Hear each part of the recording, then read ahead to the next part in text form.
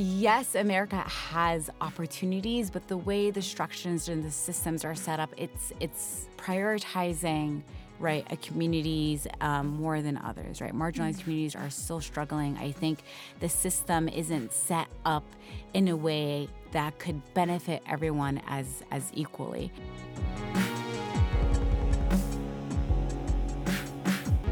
If you have been even in the near proximity to a television, computer, or phone in the last couple of months, you have no doubt gotten wind of our president's most recent tirade against the other.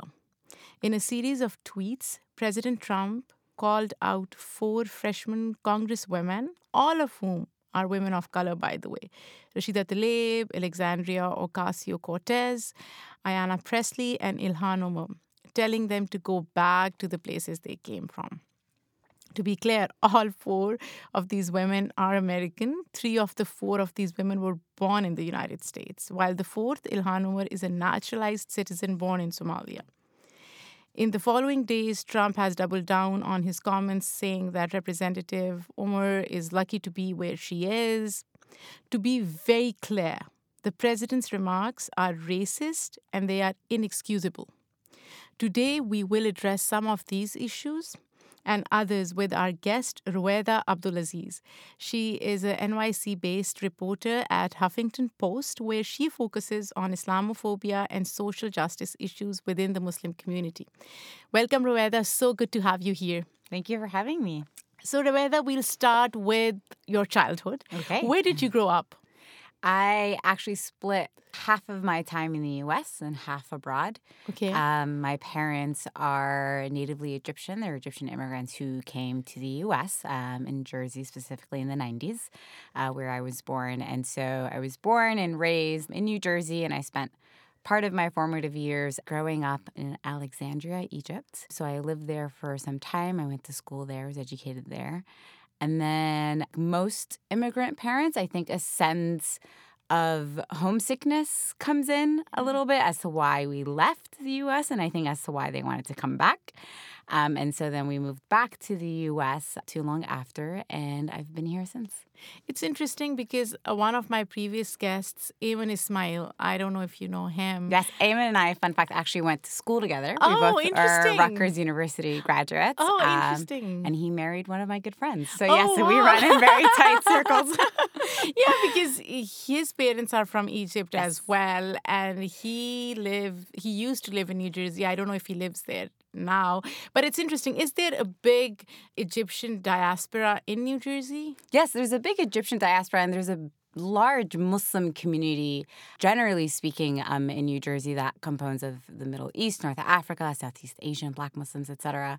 And I think it's one of my favorite parts about Jersey, despite the fact that it gets a very bad rep for the most part, mostly coming from New Yorkers. But it was a great place growing up because it had this vast immigrant community, had this vast Muslim community, had this vast diversity that I think was intentional by my parents. And when I went to school, I don't think I felt otherized. Of course, there's always going to be the sense of being the minority, but I wasn't the only one, right? There were other Arab kids, Muslim kids, etc. And which makes sense because New York, which is, right across the river, has one of the largest Muslim communities in the States, followed by Dearborn, Michigan. So the 3 areas, Jersey, New York, and Michigan, having the most densely populations of Muslims, I think is really important. And I think is a blessing to have in the U.S. There are many Muslims who don't grow up in a Muslim majority community, and that impacts them. And especially post 9/11, I believe. So how did you end up in journalism? I've always had not just a knack for writing. I think when you ask most reporters why they went into journalism, oftentimes they tell you how much they loved writing. And I think that's true to a certain extent. But if you ask my parents, I talked a lot as a kid. They could not get me to shut up because I was consistently and always asking questions. I was a very curious child. And I loved just talking to people and having conversations and learning stories. And I think that is what sparked my journalism curiosity. And so I studied it in university. I have a degree in journalism, and I've been working in the field ever since. And so, Rweda, what are some of the pressures of being a Muslim journalist in this field, especially now after 2016 elections and even like prior to that? yeah, I think being a journalist of color is hard and has always been hard, and I think it has been even more challenging lately. And I think one of the reasons, when you look at the structure of media and journalism, it's a field that's still predominantly white, and then it's predominantly male. And so when you have that structure for so long, that's going to shape the lens of as to how news is presented. So it's beyond just your physical existence of being a person of color, in my case being a Muslim and being a woman and being a visible Muslim, someone who wears hijab. So yes, that has its complexities and dynamics physically in a newsroom. But then when you want to challenge as to how we present news, and I think this is what we're seeing a lot more lately, especially having Trump as president and his administration, and how we're covering issues like race and class and religion has been challenged. And I think we're now coming to a place where we're realizing the old ways don't work anymore. Yeah. Especially when Trump tweets out the tweet that he did against the 4 women that you mentioned in your intro. People are having a hard time calling it racist, right? We're having a hard time using headlines that are saying this is xenophobic, this is Islamophobic, this is racist. And I think that has damaging effects when we don't call it out. And so you're seeing different media organizations trying to cover the same exact tweet, and you have insanely different headlines, insanely different perspectives of coverage. And I think that comes from, again, that structure that's predominantly male, predominantly white, and you have more young journalists of color who are saying, this needs to change. But has digital media changed that? And you have platforms like you have online blogs and video blogs and all. So I'm assuming young journalists like yourself are using those platforms as well to amplify marginalized voices and talk about these issues more extensively. Yeah, absolutely. And I think Twitter and Instagram have had a huge impact. Look, people are not consuming news the way they did. It was you picked up a newspaper, you took it home, you read the first few pages, and you took the coupons from the end, right? At least in my immigrant family. But now we have also this new idea of what they call like call-out culture or cancel culture, right? So looking at headlines in a more critical way. You have direct access to journalists. People are adding a journalist's name, the organization, saying the way you're covering this is problematic, right? There was a New York Times headline not too long ago that someone had tweeted a photo of what the next day's headline was going to be. It was Trump's tweet, unity versus racism. Yeah, I think something along those lines. Yes. And so beforehand, people would not be able to tell what the Times headline the next day was going to be. And that opened a huge conversation before it even hit print, before it went anywhere. And people were critical of it. And I think having that call-out culture has really given a voice to young journalists of color, have given a voice to marginalized communities to say, you don't speak for us, and when you do in a way that's inaccurate and damaging, we're here to say no. And I think that has been fascinating to watch, and I think that's still changing. It's going to change. The internet is still considered quite young in the years of journalism, and I think we're only going to see that just become more and more intensified. Not that doesn't have negative implications as well, right? Cancel culture doesn't always work so fairly. That's what I was going to ask you. How does it negatively impact news sometimes? Because we see that there's if there's one tweet, everybody just blindly follows it. And it depends on where on political spectrum you are at, right? So when I look at my Twitter feed, I see a lot of left-leaning, progressive people. I see a lot of tweets from them. And I think that it is also probably because of how Twitter does its algorithm. It just identifies people, what their leanings are, and just, then concentrate or bombard their feed with that. Yeah, I think as much as the internet is wide and diverse, there are still bubbles, right? Yeah. And I think if you use it strategically and intentionally, you can expose yourself. But it's very easy to follow the same people and to get the same types of coverage. And I think another problem with the internet is just how quickly mass disinformation spreads, right? We've seen it with conspiracy theories. We've seen it with people tweeting just quote, fake news, right? And how quickly and how viral that spreads. I think about the shooting in New Zealand that happened earlier this year and how the mass shooter live streamed the massacre, right? And the El Paso shooter had the intention to do the same. Or sorry, the shooter of a mosque in Norway, which, thankfully he was apprehended. And so the internet can also be a dangerous place because when we're looking at issues of white supremacy, I think one of the reasons why it's become so interconnected is because you have websites like 8chan and 4chan, right? You have the dark web, you have parts of Twitter and Facebook where people are connecting and organizing for all the wrong reasons. And so it's definitely a double-edged sword, and it depends on who is the user, what's the agenda happening at play. And it goes beyond just news. It goes and it has implications on the ground. And that's what Charlottesville was about, right? Not too long ago. All these folks came out, these white supremacists and neo-Nazis and people who sympathize with them to show we're not just an internet bubble. We're real human beings, and these are our beliefs. And so it's been a dangerous awakening. It's not to say that this hasn't been a problem in the past. This is not a post-2016 problem, but it's something that the internet did give life to. Rueda, you focus a lot on Islamophobia, and I want to talk a little bit about that. So Islamophobia has been a hallmark of President Trump's administration. We've seen that, but it existed even before he came on the political stage. Can you talk a little bit about the advent of the term itself? Yeah, I think that's excellent that you brought it up. This is something that predates President Trump, right? And this is something that even predates 9/11. And people are now saying, and studies are coming out saying anti-Muslim rhetoric today is worse than 9/11. And we all know after September 11th, the backlash against Muslims was intense. It happened on the ground. We had the rise of physical attacks and assaults. And it happened on an institutional level. Right here in New York, we had mass surveillance in our mosques.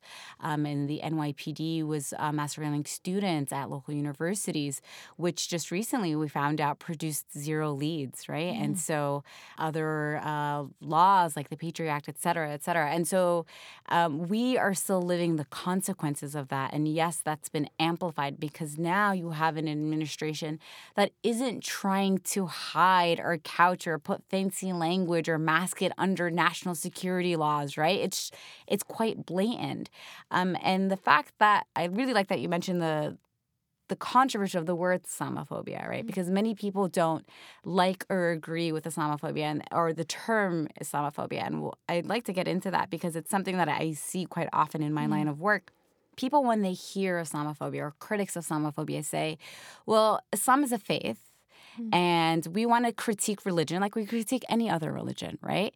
We don't have Christian phobia or Judophobia, right, or Hindu phobia.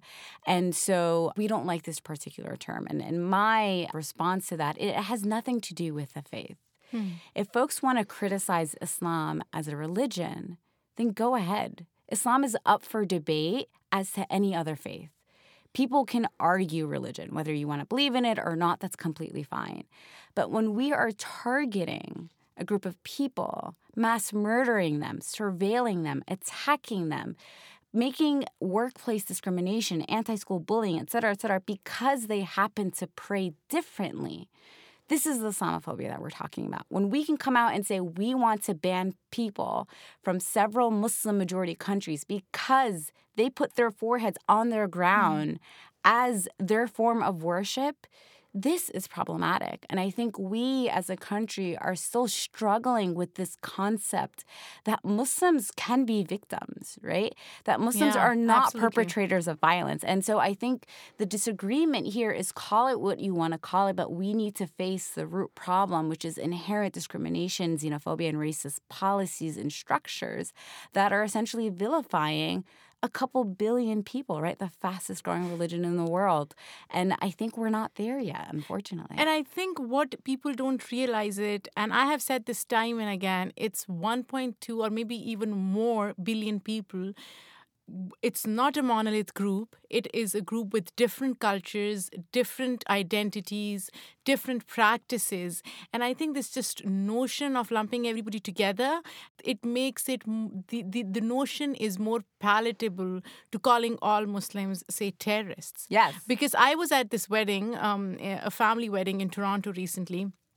And it was like in my husband's family, and his cousin got married to a Uyghur Muslim.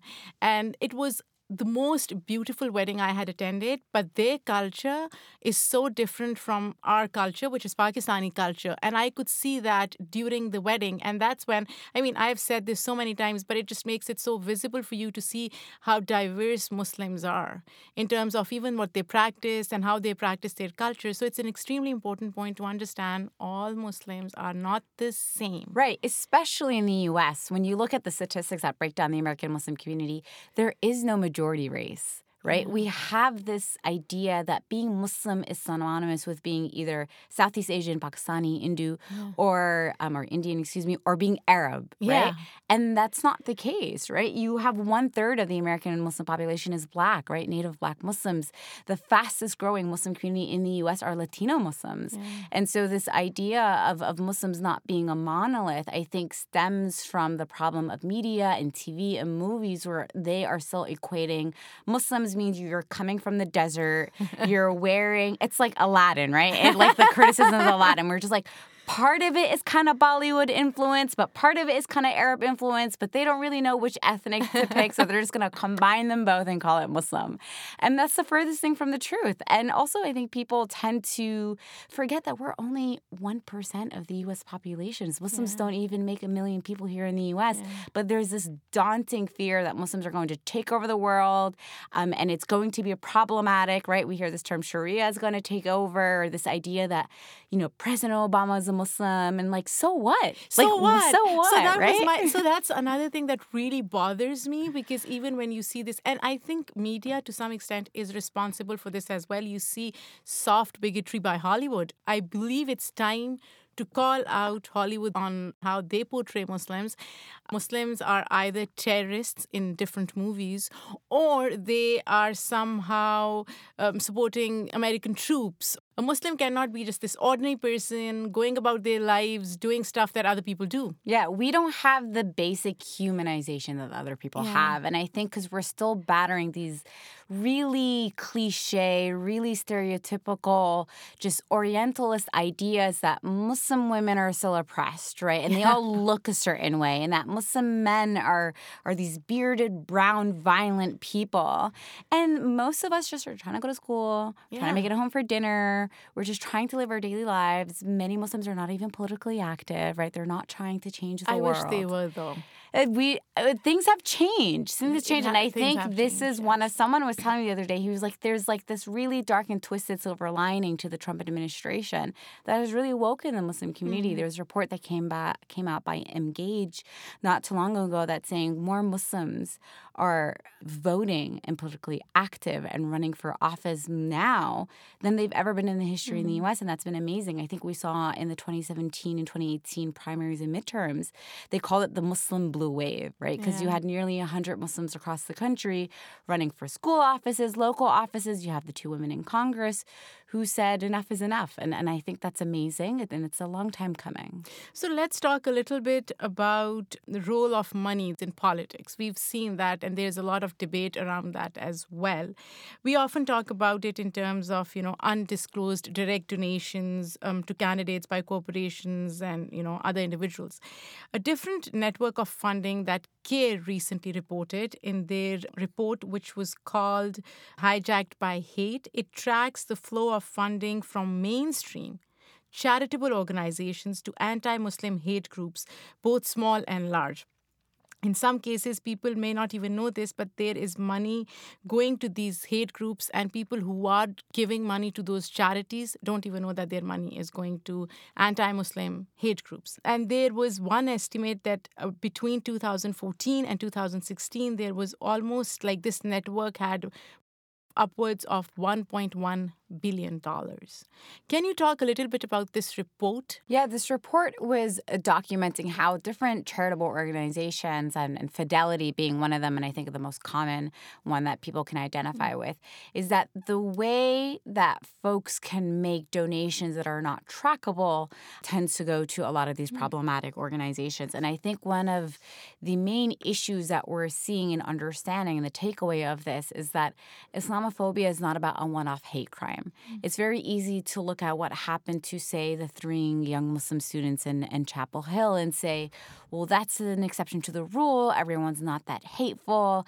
And if we just educated people, things would be okay. Well, it's not a matter of educating people. Yes, that works for a certain extent. But when we talk about the levels of Islamophobia, right? You have like what happens on the grassroots, and then you have the structural and the institutional Islamophobia. And that's where this comes in, talking about how corporations are funding networks to have all this money, who then target, okay, who are the people who may not necessarily be exactly racist or Islamophobic, but have these problematic feelings against Muslims. How do we get them to go completely to the right? And then you see this because then they're lobbying organizations, they go to local politicians, they try to get them to pass bills and legislations that are Islamophobic, that are anti-Muslim. And one of them were being these anti-Sharia law bills, right? Not too long ago, where politicians were saying, hey, we're passing these bills that are going to ban Sharia law from ever taking over, and you can't use Sharia law to rule, in the courts. And this is ridiculous for a number of reasons. One, Sharia means law, so really you're just saying law. It's kind of like saying chai tea. Chai or saying tea, exactly. tea, right? We all use that example. Exactly. And that, one, it doesn't function that way. And two, Sharia isn't this idea of we're going to cut off your hand if you steal. It's when I am marrying my husband, I'm doing it in the sense that, yes, I am legally registered as a married woman, but I'm doing it in the way of my religious beliefs and my customs. The same way as to how kids get inheritance from their parents, the same way how divorce works. It is a way of life for Muslims. So you can't just ban it, right? We wouldn't do this for other faith groups. So a lot of these lobbying organizations are trying to pass these really weirdly vague organizations that are not really meant to protect folks from foreign law, but are criminalizing the Muslim way of life. And so that's the impact of trying to understand something that's really up here, right? The structural and institutional Islamophobia, how the money trickles down to these local politicians, and then how it affects just regular families who are just trying to live their lives. And why would Muslims want to implement their laws or impose them on others? Also, ignoring the fact that one of the main principles of Islam is that you follow the law of the land that you live in. So my Sharia is telling me to follow the Constitution. And it's just a matter of demonizing. You want to get these scary boogeyman words, right? And I think that's the goal. And Veda, can you repeat this for listeners who may have missed it? What does Sharia say in terms of following the law of the land? Yeah, so the Sharia says that you as a Muslim are obliged and required to follow the land of the law. So my Sharia is telling me to follow the Constitution as an American Muslim citizen. Right. Moving on to politics, Right. I was reading your tweets and I thoroughly enjoyed them. And you seem to be very critical of centrism in America. Why are you so critical? I think the problem with centrism in media specifically, this idea of trying to placate both sides when it comes to certain issues is weak and cowardly, in my opinion.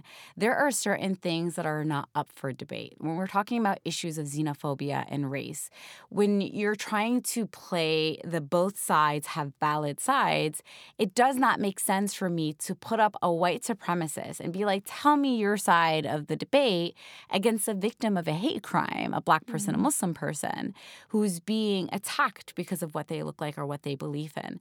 And I think this idea of this balanced view, right, doesn't make sense in media because people don't understand, or we tend to forget at the end of the day that media is a power dynamic. Media is about giving people voices and other people, they don't get as much voices. So when we look at it in terms of a power structure and a power dynamic, we'll understand what it means to uplift marginalized communities.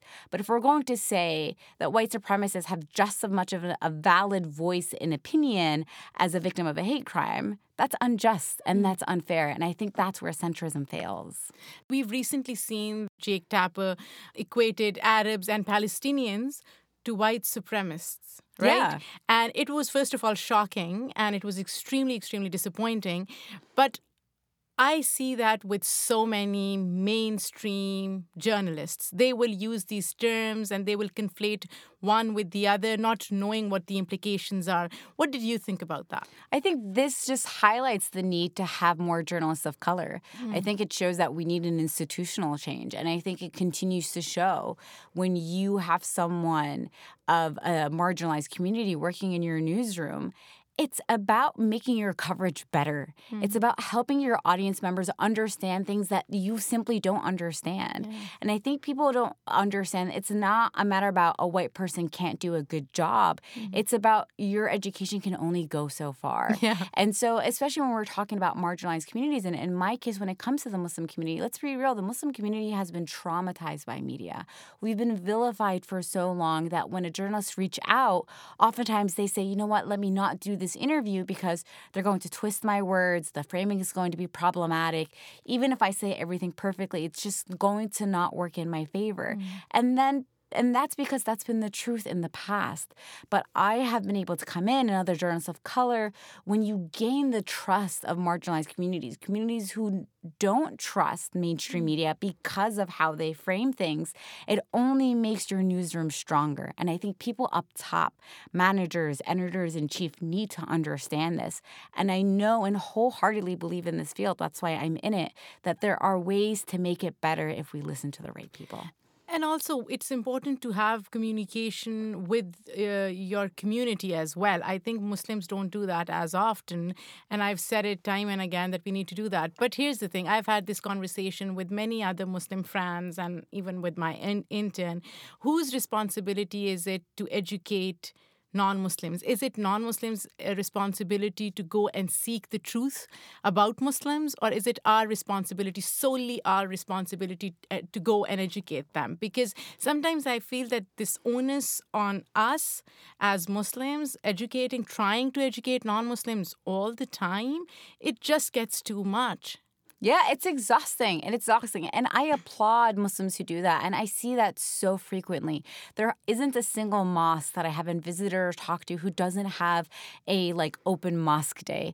There isn't a Muslim neighbor who celebrates Ramadan or Eid that doesn't go to their neighbor and gives them a plate of food or explains to them. And I think it's beautiful and I think it's amazing. And look, I think we should continue doing it. But I don't think the onus should be only on us. I think that's exhausting. I think it's triggering. And I think it's unfair. It's almost a guilt by association, that I have something bad to hide or something about my faith, so I need to go out of my way to prove my humanity. No, I think the point of interfaith work is both sides coming together and having those conversations. It's difficult. And let's be real, it doesn't happen as often as it should for someone to come in and say, hey, I don't know anything about your community or your faith. I have some questions.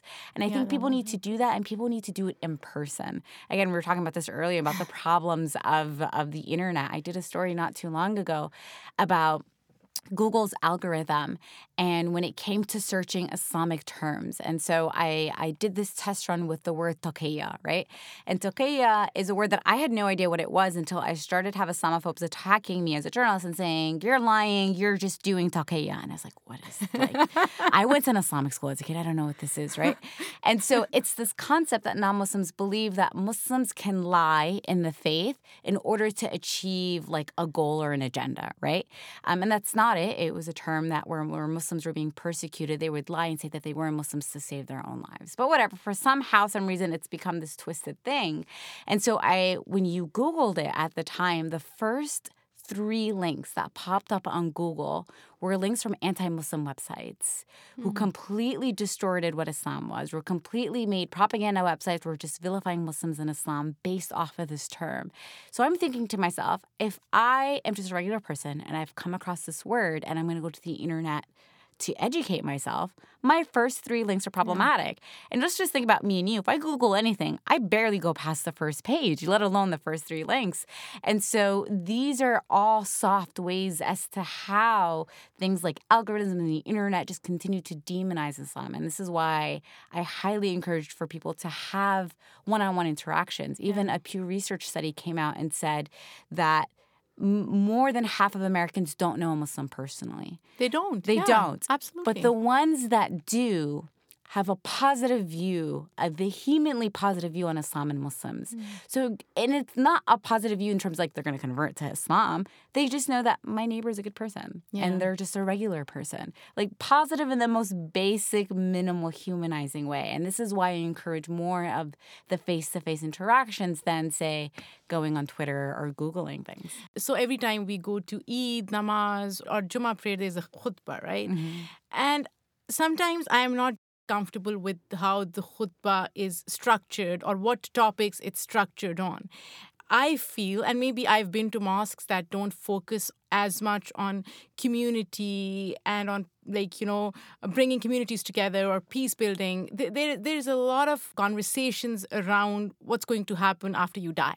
Right? Yeah. And when I take my kids, who are like young girls, when they go with me, I don't want them to be scared. How do you think as Muslims we can change that? And what needs to be done in khutbahs and at mosques where not just Muslims, non-Muslims can go and have conversations and listen to khutbahs and come out more, energized and happy and having a more positive image of Islam and Muslims? Yeah, I think our communities are still struggling to hold on to what they think is important, right? Their cultural identities, their religious identities, and understanding what young first, second, third generation American Muslims need. I think when we look at our mosques, they're still pretty racially segregated. Yeah. So you'll have like the South Asian mosque will do something, the Arab mosque will do something, the Black mosque are doing something. And people are not realizing that mosques are not being the spaces that young Muslims need them to be, right? If that, you ask young Muslims now if they go to mosque as often as, say, maybe your immigrant parents or just immigrants in general, it's vastly different. And how we practice Islam is vastly different. And the spiritual fulfillment that we need doesn't always come from there. The Muslim community, like any other community, is going to struggle with issues of racism, which, Muslims, we still struggle with. Like we have anti-Black racism, right? Issues of sexism and misogyny, issues of trying to understand different family structures. And so I think, unfortunately, the state of Islamophobia has become so bad that we as a community kind of have our backs against the wall, where we feel like we can't air our dirty laundry, right? Where we feel like we just need to figure out to target the issues of white supremacy and just that. And I think that's minimal, and I don't think that's fair. I think there are ways that we can grow our communities where our mosques and our safe space are welcoming, inclusive spaces for all Muslims, right? That we are having khutbahs and different halaqas about things that give us that spiritual nourishment, that are motivating, that are relevant to our day-to-day lives. I think we still, unfortunately, have this immigrant mentality where folks maybe want to debate, what happens after death or like the details of heaven and what happens in hell and who qualifies for what, right? Which, like, if that's your cup of tea, fine. But I think when you're talking to the average American Muslim, it's not. It's how do I stay true to my faith and still navigate going to school and still being otherized and still dealing with racist and sexist attacks. And so I think our communities are making progress. I think when you look at the imams are getting younger, right? Yeah. I think the structures of spaces, we're now finally giving attention to the women's spaces just as much as the men's spaces. Mosques back in our motherland, right? It was just predominantly the men that would go. And if you went to the women's spaces, they were horrible, right? There was like a dungy little basement that barely had a water fountain that worked. And the men's section would be lavish with gold writings on the wall, right? It's so interesting because in Pakistan, growing up in Pakistan, I never went to a mosque because this whole notion of women don't go to mosques somehow. And when I came here, and the first time I went to the mosque, and I was in fact reluctant to go to the mosque, and my husband was like, no, let's go, it'll be fun. And even now, every time I go to the mosque, I feel like I am out of place or something. Like, why am I here? Because whatever prayers I need to do, I'll do it at home. Right. And again, that goes back to cultural differences. I'm sure in Egypt, where your parents come from, probably women do go to mosques. Not to, as you described, not to these beautiful fancy mosques, but they still go there, right? Right. And just understanding that, like, at the end of the day, if our parents have done something one way, like, we're doing it differently. American Islam is so unique and is practiced in a way that I find to be just so beautiful, just a mesh of different cultures. folks who are coming from countries that are not Pakistan, that are not Egypt, and that mosques need to learn that. So maybe the founding of a mosque came from immigrants from a certain country, but the predominant visitors now in the next 10, 15, 20 years are going to be people who've never been to those countries, right? You know, the mosque that my parents go to now, could be predominantly Egyptian now, but in 15 years, you could have descendants of Egyptian immigrants who've never been to Egypt themselves. And so I think our mosques need to catch up. This space in London, it's called Rumi Cave, where Muslims from all different cultures, walks of life come together. There's open mic, there is, poetry, there is so much else that goes on. And I think we need to have more spaces like that, especially in New York. Maybe we do, and I'm not aware of it. Yeah, and I think those spaces are growing. I think especially when you have a place like New York, you have the Islamic Center out at NYU is a big hub for young Muslims. You have the Muslim Writers Collective. And I think it's been amazing to see more Muslims explore different fields that are beyond STEM, right? So you have the cultural stereotype of Southeast Asians and Arabs. It's like your parents grew up, you're a doctor, you're a lawyer, and you don't really have like much diversity other than those two. And so growing up, when my parents realized that I was going into journalism, they were just kind of like, wait, like, are you going to do this on the side after becoming a doctor? And you're just like, actually, the doctor's not even in the plans.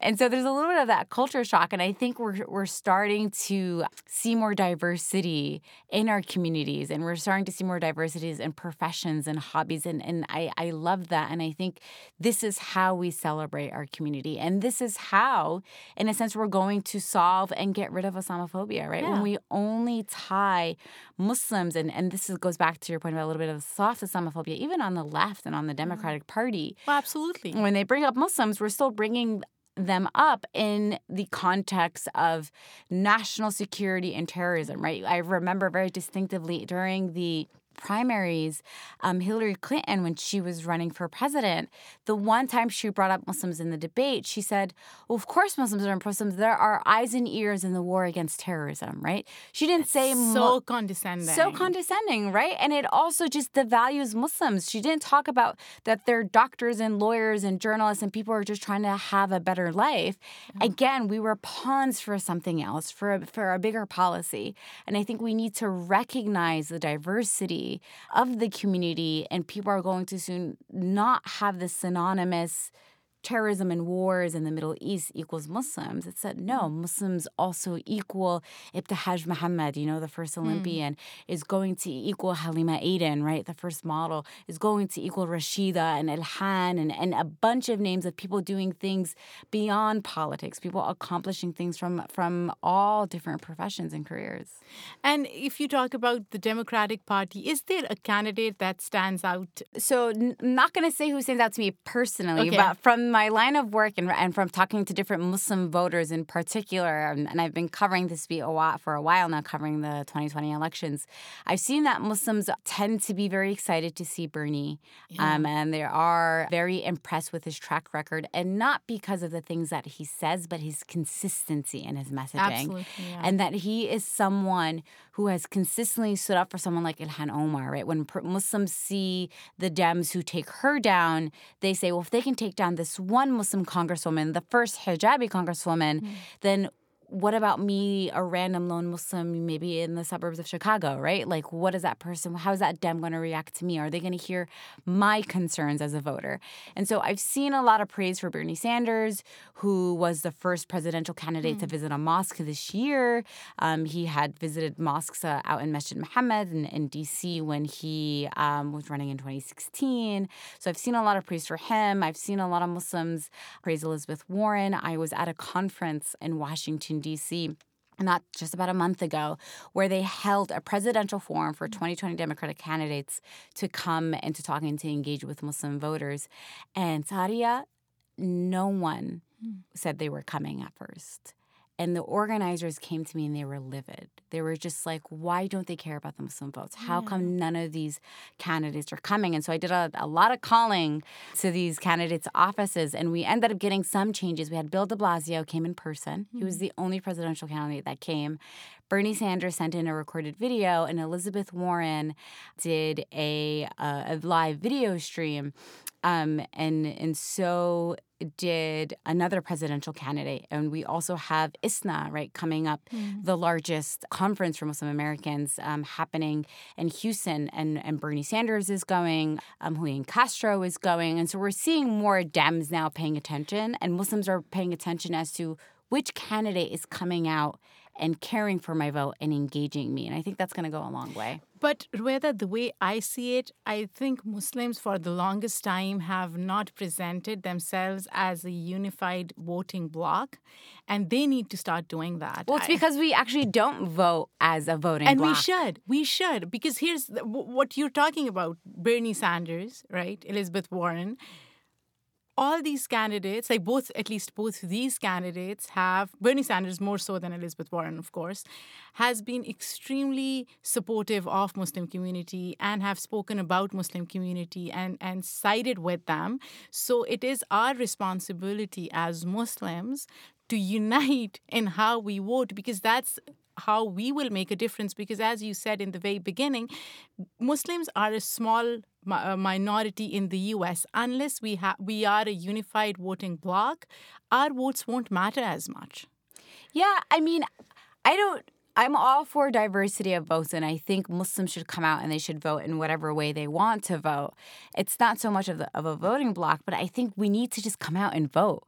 I think a lot of Muslims are not registered to vote. I think a lot of Muslims are not voting. I think they either think it conflicts with the faith, right? You had a lot of immigrant communities who say, voting is not, it's haram or whatever, or forbidden in Islam, which is not the case. And I think we're battling that in our community. We also have Muslims who say, well, we're too small and no one's going to care for our vote. Or you have Muslims who say, well, what candidate is going to care for me and my issues anyway? It doesn't really matter. And then that's all wrong. And then there are extremely rich Muslims who would rather vote for a Republican racist bigot because he may save them some taxes. Yeah, I mean, I think people will have their different opinions as to why they do and don't vote, and I think people should vote again in any way that they want. And what's fascinating about the Muslim community is that we haven't always voted Democrat. Muslims largely came out and voted for Bush, right, for his election, and it's come out and said that he. Largely thanks to the Muslim community, had a good chunk. Bernie Sanders, when he won Michigan, they said they attributed his win again to a huge chunk of the Muslim vote. And so whether you want to vote for either party, whatever your reasonings are, that's fine. We can argue that till we're blue in the face.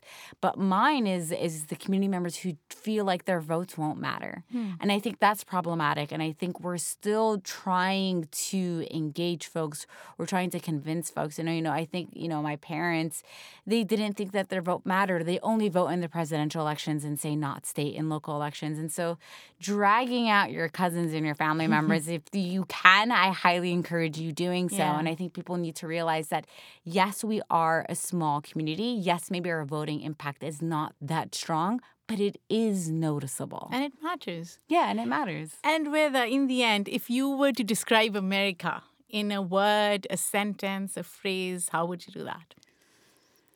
Oh, man, that's a tough one. I think it's loaded. I would say potential.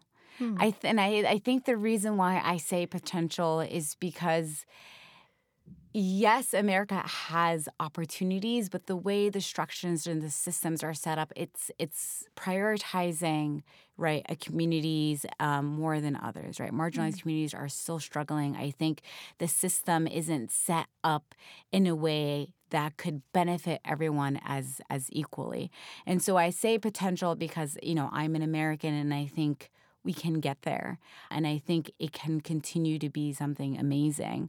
But I think we have a lot of work to do. I think we have a lot of issues we need to resolve. I think we need to take a hard look at our past and see how it set back certain marginalized communities. And I think we need to look at our legislations and our policies and do a lot of revamping.